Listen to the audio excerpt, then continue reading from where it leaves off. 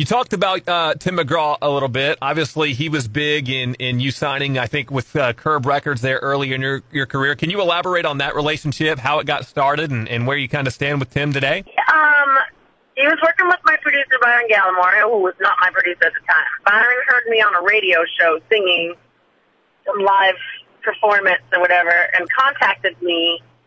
So then Byron and I went into the studio to cut some songs. We recorded some songs to see, like, he wanted to, like, hunker down into, like, what is your style? Like, what do you sound best singing? So we sing all different kinds of songs. And so he was playing those demos, those recordings for Tim McGraw while they were in the studio. And he's, like, producing them, and Tim became a fan of my voice.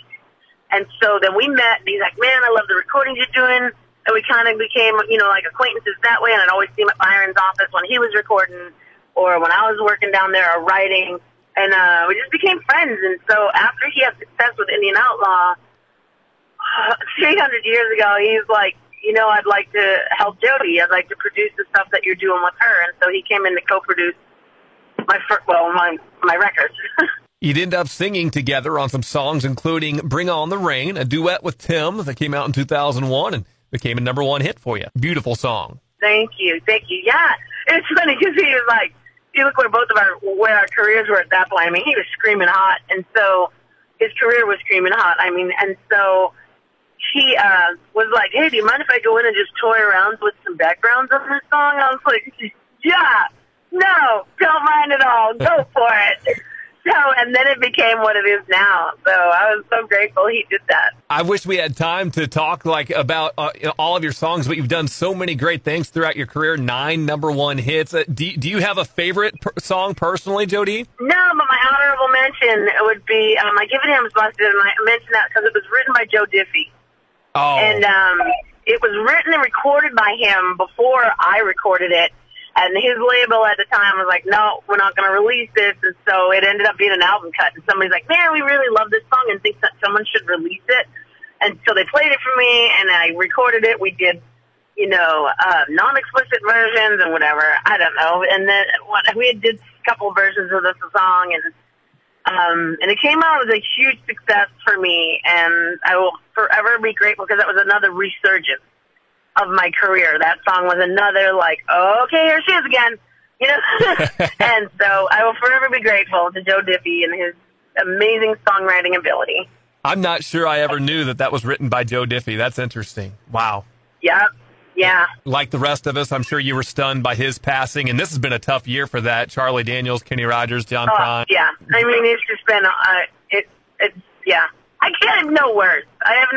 It's sad. All the lights are going out, No doubt. Those greats have gone on to be with the Lord, which brings me to your latest project from a couple years back. It's a song called Reckless Love, and this one leads a little more to the religious side of things, doesn't it? My life has come through so many different seasons, and now when about 8 years ago, I came to know Jesus. And God, and I spent a lot of time in His Word and prayer and worship and all that stuff. And I had heard this song. It was recorded and written by a guy named Corey Asbury, everybody knows him in the Christian world, but not many people knew of the song outside of that realm. And I was like, the people that really need this message are the ones that have never heard it, are the ones that don't know there really is a God and that He loves you with a love that we will never be able to comprehend because we don't have to earn it.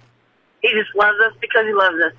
And so that's why I recorded that song in hopes that someone would be brave enough to hear it for that one person out there that may actually need to hear that message. And so that's what happened with that song. And I'm in the studio right now working on some new stuff, which is why my voice is a little hoarse because, man, we sang the dog out of some stuff last week. But we're still singing, just keep checking in because we're going to be posting stuff online and just releasing them bit by bit right now. Was there a singular event that kind of caused you to go this path in your career? Was there something that happened that opened your eyes and thought, yeah, I need to record this song? Well, it never comes across in words the way it was actually experienced, but there was a point when my mother became ill, my marriage was falling apart, my career was at a standstill, like everything I built my life on things of the world, your family, your career, your marriage, your kids, your this, your that, had all been peeled away. And I was just a moment where I was on my front porch. I was not in a church. I wasn't at an altar. I wasn't, screaming out, just going, "Oh God!" I was just alone, and I heard it. I don't even know how to explain it. Not in my mind, not in with my ears, but I heard in my spirit, "She's mine." And instantly, I knew that was Jesus. I was like, "That was Jesus." Like, I heard of this guy. I don't think I know him. And I happen to live next to a guy named Steve Green, who is a real big Christian artist. He was an older gentleman. And so the next day, I was rapping on his door going, "You have to tell me about Jesus, because he spoke to my heart yesterday, and I don't know anything about him. I mean, I know about Christmas and Easter, but I need more. I need to find out more." And so, I mean, I had enrolled in theology and ministry at a school for theology, and studied under some great people, and just learned more about that. And I do want to share that, because there is a God that is real. He is the one true living God, and we are not even giving him the time of day. And yet he has created us, and he has loved us since before we even took our first breath. He loved us. He knew us, that spirit that's within us.